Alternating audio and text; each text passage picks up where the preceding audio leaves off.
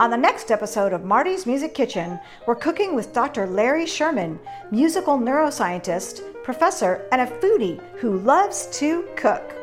We'll talk about the science of pleasure and love, music and the brain, and his special project with the Portland Chamber Orchestra called Every Brain Needs Music.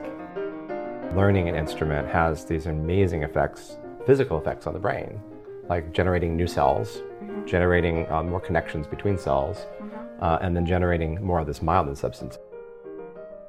We're going to light up our synaptic pathways with Cajun crab-stuffed mushrooms, shrimp jambalaya, and the piece de resistance, bread pudding with bourbon cream sauce. Portland Monthly Magazine has recognized Dr. Sherman as one of the people who are changing our world, yet he still coaches girls' fast-pitch softball on weekends. Is there anything this charmingly intelligent scientist and family man can't do?